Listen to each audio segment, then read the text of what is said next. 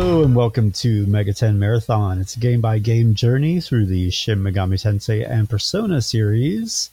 And this is kind of a special mini-episode that we are recording to cover the kind of surprise release of Shin Megami Tensei Liberation DX2, which is kind of the first proper mobile game to be released on iOS and Android. There was kind of like a weird Persona 4 spin-off app called Teddy Vision that didn't really do anything. It was just kind of like one of those kind of gimmicky promotional things. And then there's also technically SMT1 and SMT2 on iOS, but I'm not sure about Android. But only SMT1 is in English. So this is kind of the first real this is an SMT mobile game. But yeah, before we go too far into it, who am I here with? So I'm Elisa James. Welcome back, Elisa. Thanks. Yeah, so Elisa, it's funny because when this first kind of was announced, I just kind of rolled my eyes because I picked up other kind of gotcha games on franchises I like, particularly Fire Emblem.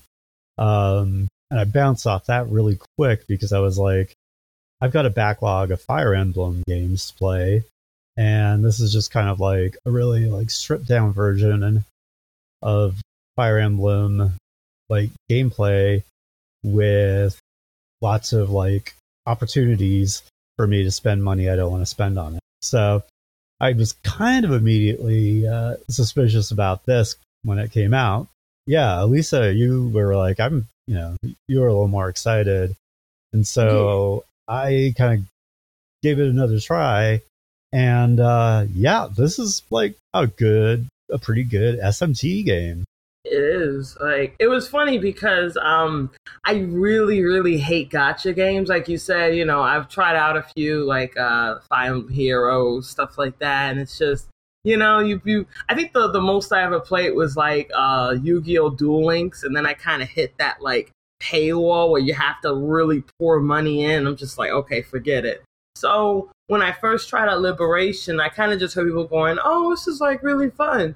So I decided to try it out, downloaded it, and I realized it was actually pretty good. And not only that, but the free-to-play parts are the vast majority of the game. You have very little of that kind of paying aspect taking over. It doesn't do that at all. You can, and anyone will tell you, you can literally balance this game with just all the free content that you get. So that's why I was a bit excited about it, and I'm glad that my excitement got you back into it. And so now you've been having fun. It's wow, I'm actually enjoying a gacha game. Yeah, totally. Well, it's interesting. I was reading a Kotaku piece before we started recording. From I'll just read it. Producer Yamada Richiro, who's best known for his involvement in the Panzer Dragoon series, said in a recent interview with Destructoid that the developer's priority was finding a way to balance free-to-play elements with the conventional kind of JRPG expected by SMT fans. And he was quoted as saying, the key concept was to offer a console gameplay experience on smartphones, he said. And then he followed that up with, I personally think that a console game must be a piece of art. So that's kind of his, I guess has been his approach to it. Yeah, and you can really see that in it. You do see a surprising love for the franchise, which is funny because it's developed by Sega and not directly by Atlus. Although Atlus does the actual scenario writing, overseeing to make sure that the lore all checks out. But yeah, just seeing other developers kind of tackle this, and they give it a lot of respect, and it's fun, but it does have that kind of that depth and a little bit of the darkness of not fully, but a bit of it from the mainline series. So I really appreciate how much effort they've really put into this title. Mm-hmm. Yeah, and I think, I mean, this may change as you get further into the game, but I think that anybody could probably pick up the game and engage with it Oh without yeah, spending any money on it. But I yeah. think that if you, like we are on this show, are well kind of versed in all the mechanics and tropes and everything of SMT, it's like there's no reason why I would spend any money in the near future or foreseeable future on it, because if you know a little bit about how SMT games work, like you can break this game's back Oh really yeah. quickly. Hint, hint, Osei, which apparently is a very broken demon. Yeah, yeah, it's kind of amazing. It's like, oh yeah, okay, I understand. Like, I mean, somebody coming to it new wouldn't probably understand how all the elemental, what the elemental thing pieces were and whatnot. It might be harder, earlier on, but yeah, I mean, I don't know how many days I've been playing this, but I've pretty much gotten through the first two full scenarios playing about 15 to 20 minutes a good day. Yeah, me too. And yeah, and apparently there are other mechanics that are kind of new to SMT that aren't totally tied to the free to play stuff or to the paid stuff that I don't quite understand. What were you talking about before the call? So yeah, some of the new mechanics that they added was like the major one is the demon archetype. So each demon is separated into a different type, which is denoted by a color. So you have your the archetypes are common, origami, protector, psychic, and elementalist. And basically those archetypes determine, because each demon has like one skill that they can awaken in the pandemonia area of your hideout. And so the archetype determines basically what that skill is going to be. So a good example is elementalists, which are like the teal colored demons. They'll usually have like no physical as their awakened skill. So that's also kind of what contributes like to Osei being really broken, because if you fuse a teal Osei, he'll have no physical and basically have no other weaknesses, and he's already really strong, so he'll just carry you through most of the game. And then the other thing is that only the common archetype can actually be fused in the Church of False Gods. So, you can't, no other archetypes can be fused or anything. So that's kind of how that plays into it. I didn't actually realize at first that there was really a difference. Like, I was just kind of like, oh, okay, it's like different colors, whatever. And then it's like, no, there's actually a lot of depth here with this system. Yeah, I'm going to have to look further into that and like kind of figure it out. Yeah, definitely. So it's really amazing seeing like the kind of stuff that people put together for this game when I started looking into it, like all the information and everything. People really delved into it already. Yeah, it's pretty insane too that like this this was just dropped like without any kind of like pre-release hype or anything. Yeah. Like, as far as I know. So, and clearly they put a lot of work into it. Yeah, definitely. You can see it.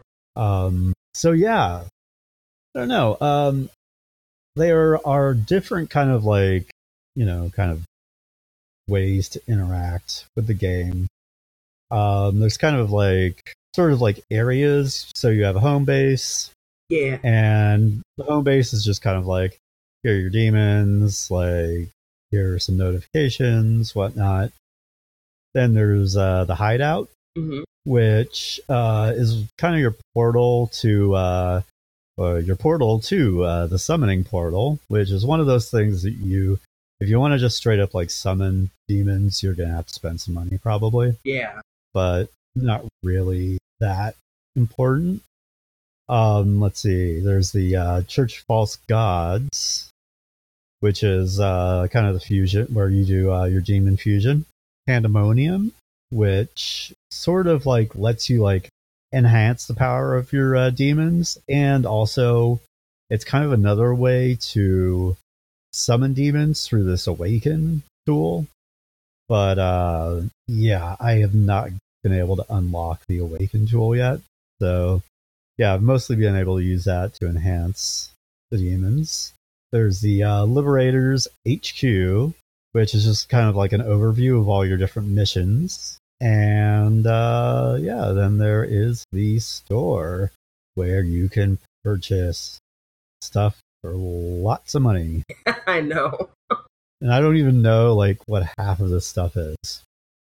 Yeah, and it's just, as people said, it's just really not necessary. Like, if you just want to make things a bit easier for yourself, it's there, but you really don't need it, because especially now, because the game just launched, it's pretty generous with what it gives you and all the events that's going on. We could get special items from anyway, and then there's like a lot of little like special side missions you can do to get more drops.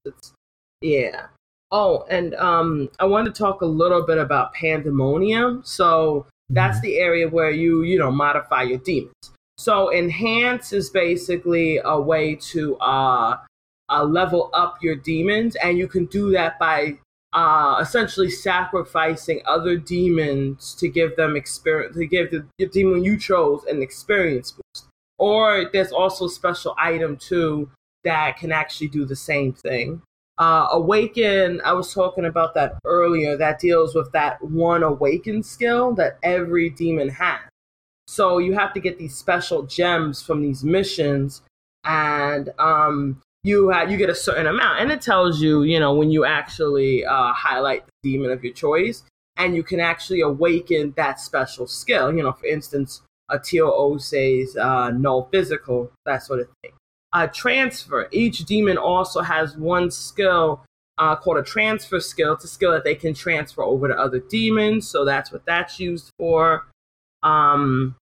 So evolve, I believe that one is raising the level cap of your demon, if I'm not mistaken. So, let's say you have this demon that's great, but then it kind of hits the level cap wall, and you're like, well, going to get outclassed soon. You can use evolve, and I think you would actually, once again, sacrifice demons for it. And now you can raise the level cap, and you can keep leveling this demon. Brands is kind of its own little mini thing. It's basically kind of like an accessories that you can equip to demons to modify their stats. And there's like brand sets that go together. And when you equip like about 3 or so or more of the same types onto a demon, it actually gives the demon like an extra a bonus on top of the bonuses they get from each of the individual equipment. So it's like funny, just that alone is like really deep, that you can do a lot with your demons, Totally. Yeah, there's so much in there. Oh, I did want to say one other thing about the store. Yeah. Just something that is kind of ridiculous is I could spend $47.99 on a special launch pack that includes items and an ultimate summon file. So $47.99 for quote unquote items. That's a deal. I mean, I don't know. I mean, that's probably like the most like loot boxy of all these, yeah, right? Definitely. Because the other ones that are cheaper kind of give you like, you say precisely what they'll give you. Exactly. Yeah. Like $16.99 will get you a 30-day boost pass, which is, it increases your magnetite experience for 30 days. $3.99 will get you a total of 240 gems. I don't really feel need And not at all. I haven't spent a dime on this game, and I don't plan on doing that now anytime soon. Nope. No, me neither. So yeah, what else is there?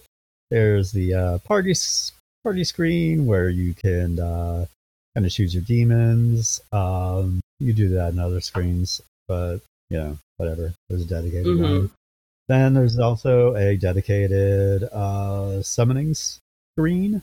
This actually, you can do some of the summoning with gems if you have enough of them. And I got some pretty good demons when I first messed around with it, with the gems that I just collected free.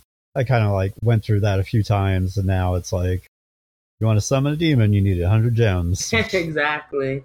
And then from what I've read, I think like the rate for like 5-star demons, especially the really good ones, is like 0.05%, something like that.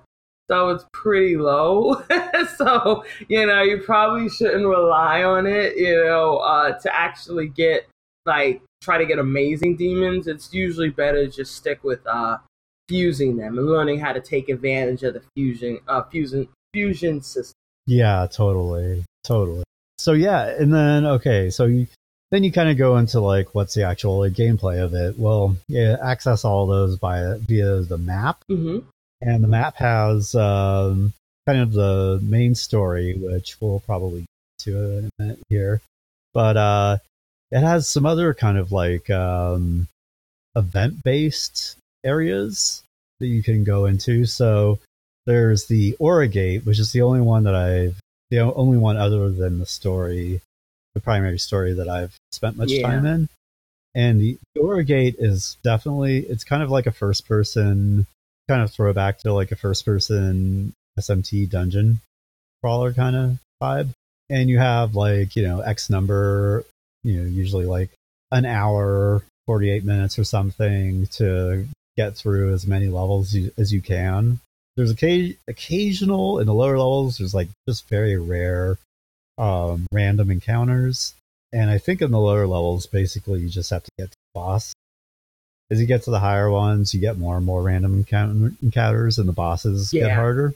But it's kind of cool that they've like found a way to work in that kind of classic first person SMT dungeon crawler element into it. Yeah, no, definitely. Like, I was actually pretty surprised about that they actually included that in here.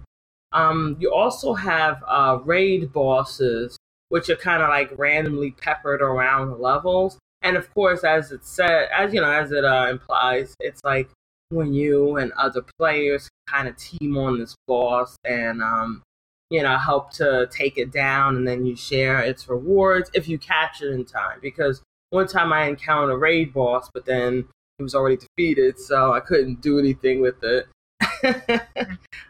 You also have a stamina meter that's measured in action points, and this denotes how far you can travel, basically in this dungeon. And once you run out of action points, you can't move any further. So usually a good idea to have some kind of stamina replenishing item if you plan on like really doing some serious grinding in the Aura Gate. And also apparently too, in like later levels, they actually include traps. So I was like, oh man, that's pretty nasty. I feel bad for non Mega 10 players who are gonna suddenly fall into traps. Yeah, it will be not great. Okay, so then you have Demon Buster, which are these special event kind of quests that you can go and get different brands. I have not spent much time in this. I don't know if you have, Elisa. Not much, yeah. But yeah, I don't really quite understand what the brands do. Yeah, that was what I was talking about earlier, that they're kind of like accessories that you equipped on your demons to like boost their stats. So they're pretty useful, like if you need to boost their HP or their vitality or, whatever. So yeah, so that basically allows you to get those. Or you can also apparently get items to gain new demons as well. Like I think it's like those special like summoning ticket items and stuff like that. So so you can go to the summoning portal and then just get new demons that way as well. Okay, cool. Yeah. That makes sense. And then it's completely locked to me, and I have no idea what it is, but Hell's Park? Yeah, basically, I haven't really gotten a chance to try it out, but it's essentially kind of a special event thing. It's made up of 50 stages, each with a clear reward, okay. And then the progress of your clears are reset after a certain period of time, and then, you can obtain the rewards again. So it's like kind of like an extra like challenge sort of thing, because as you get further into Hell's Park, you descend higher levels, the clear requirements are a lot harder. Like, for instance, you'll have demons that have a certain speed rating, so you have to have demons that, are going to be faster than that. And then they'll have like certain resistances or nulls or like certain other special abilities that make things more challenging. So it's like an extra like super kind of challenge dungeon for people who really like to get that challenge in. And you get special items and stuff too. Like there's actually a special gacha in the Hell Park that you can participate in, and you use the currency you get from it. So it sounds pretty cool. And apparently the one other thing is that you can't use supports in this area, but you can have 5 members in your actual team, which gives you 5 press turns. So it's pretty cool. I'd like to try it out more when I can. Yeah, definitely. And then the final thing, which is also locked to me, is the DX2 duel, but I think that's pretty self-explanatory. I think you just like are able to battle against other players. Exactly. It's a PvP center. So yeah, let's kind of just jump into like a broad overview of what story mode is. So the way the story is kind of told, it actually kind of reminds me a lot of kind of a Devil Survivor, as far as the structure goes, in the sense that like basically the story is completely told in interactions before and after the battle. Yeah. And you're just choosing spots on a map. It's actually, I mean, kind of mechanically, like as far as like storytelling and whatnot, is very similar to Devil Survivor. Yeah, it is actually, except for the fact, you don't get like locked out of certain events. Like you don't have that time limit. It's just kind of more linear. And then also, I'm going to go ahead and say it. The artwork is better. So yeah, that's actually worth noting. The demon design in this game is real good. Is. The actual 3D models are incredible. I'm really surprised at how much detail went into it. I think it's because that was the biggest problem that Atlas was having was for a long time for getting their SMT stuff over to HD consoles, was that they just didn't have HD assets and they didn't have the resources. So I think, with Persona 5, I think probably part of why it took so long to develop was because they had to create all those HD assets. And now they're working on SMT5 for the Switch, and they've got this game. Seems like they're finally there. They've got like something, some HD assets to work with for all of the common demons. Yeah, definitely. Also worth mentioning too is that the character design are done by Tatsuro Iwamoto, who's the character designer for Capcom's Ace Attorney series. So that's why the artwork is honestly very solid, because I've always loved his artwork and his designs. Like they have that really fun weirdness to it that you don't really see a lot, and it adds a lot, I think, to the characters' personalities. Absolutely. So I'd say so you're not surprising. It's pretty common in a SMT game. Start out in Akihabara. The setting of the game is like uber contemporary. Smartphones are running summoning apps, and there's a a vlogger who announces updates, and it's kind of like part of your team. And it's like all kind of like embarrassingly, but kind of endearingly, Yeah, like out of touch. and like their tradition. Yeah, yeah. It's like clearly like they're trying to make this like as like of the moment as possible, but it's also just very, very ham-handed in a lot of It ways. is. It kind of reminds me in a way about Soul Hackers. How, like, they at the time it was supposed to be very contemporary, and you're just kind of looking at it like, wow, this was dated when it was first released. So So yeah, let's see. Basically, kind of the first chapter of the game, and not we're not going to go that far, I don't think. But basically, people are being kidnapped out of Akihabara. The Liberators are basically trying to figure out why these people are being abducted. Then you kind of go on to the second kind of story. Roughly, you move on over to, where is it? Shinjuku, and you find out that there's some new drug that everybody's addicted to that is making them go crazy and turn into evil demon type, and possessed. But it's not a traditional drug.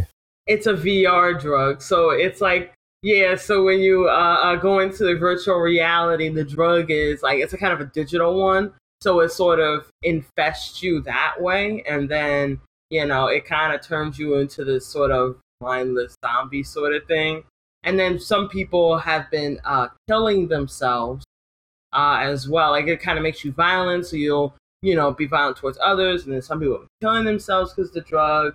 And then on top of it, you have kind of this weird like plot with fake art being distributed, and then you kind of find out why those two things are connected to each other, like as they go along investigating. Yeah, totally, totally. And yeah, so can kind of jump into the characters, right? So you've got your protagonist who you can choose to be male or female. Basically, this is your player character.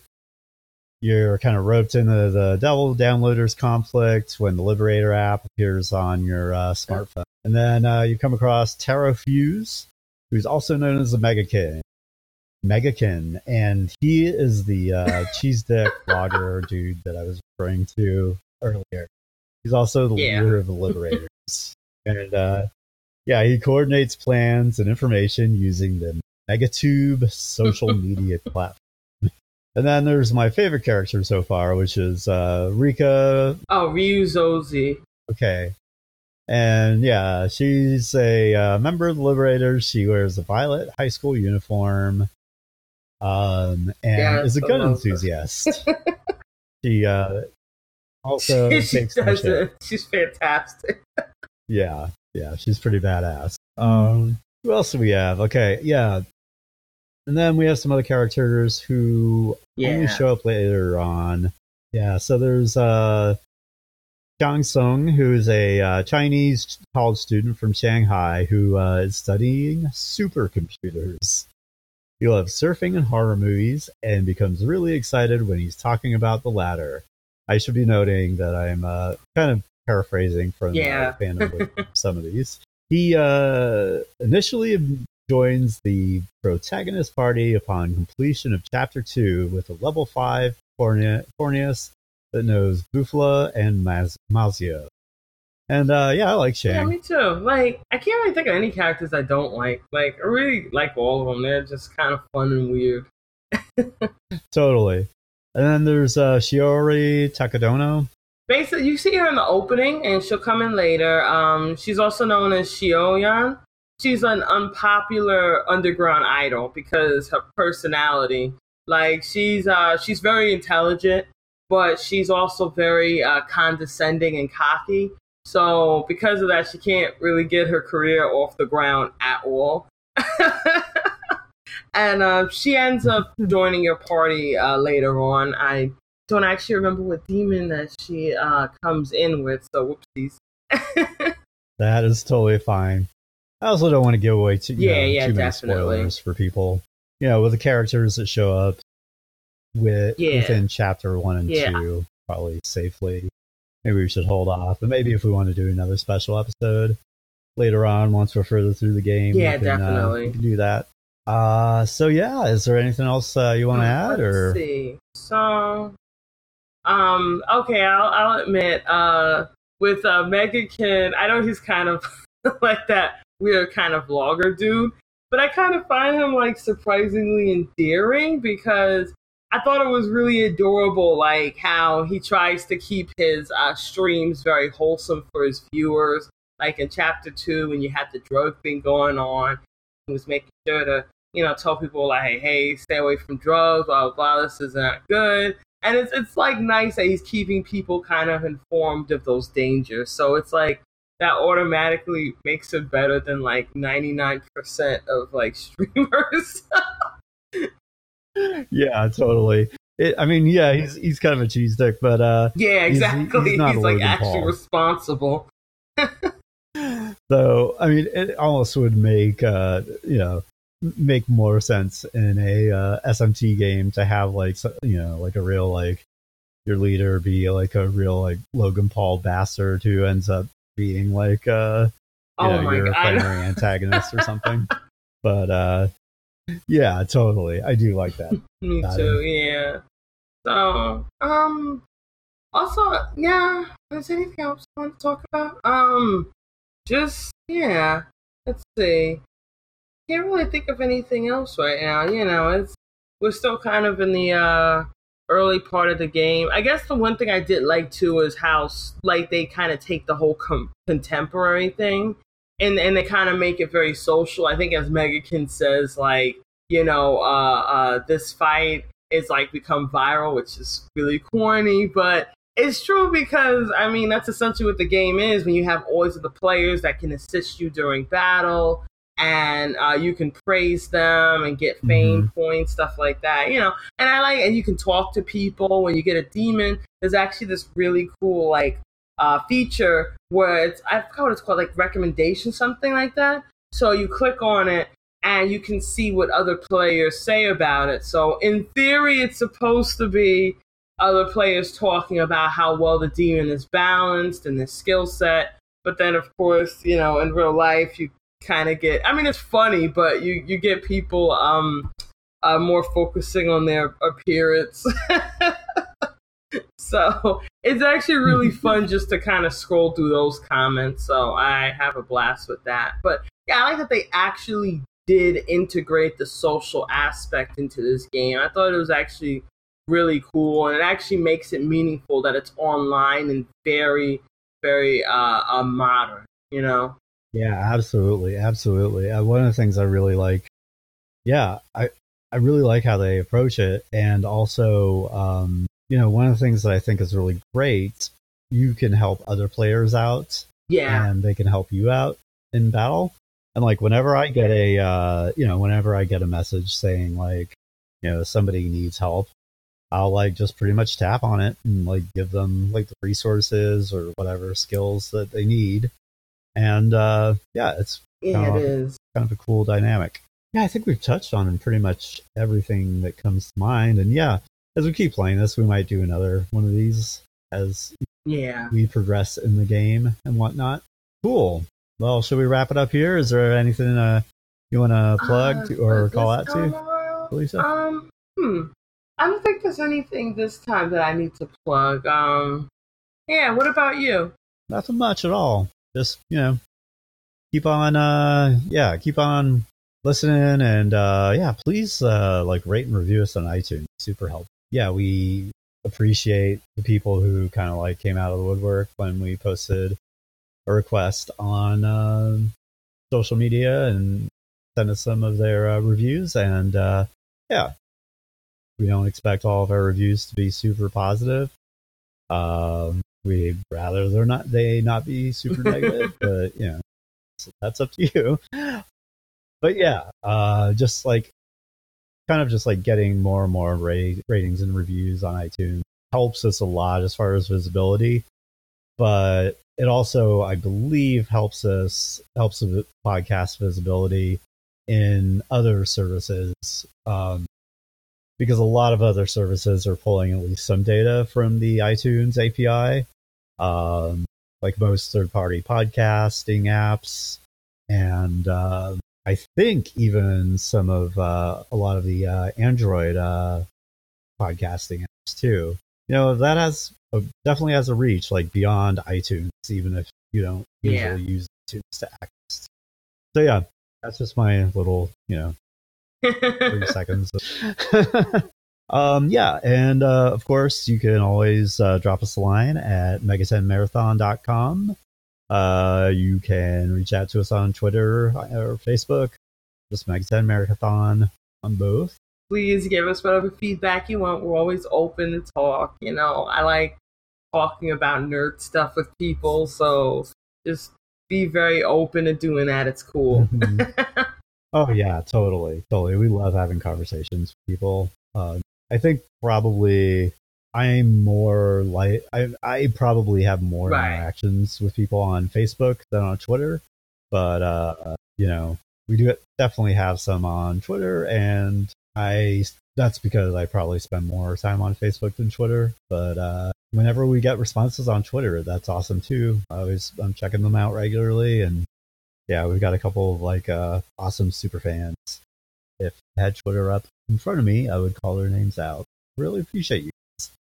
Or whatever your genders happen to be. Yeah, thank you so much for listening. I think this is probably time to sign off. What do you say? Yep, I think so too. All right. Oh yeah, and I think I'm probably gonna drop this in before we get our final episode on Raidu versus the Soulless Army out. But that will be forthcoming very soon. We promise. Take care. Okay. Thanks for listening. Bye.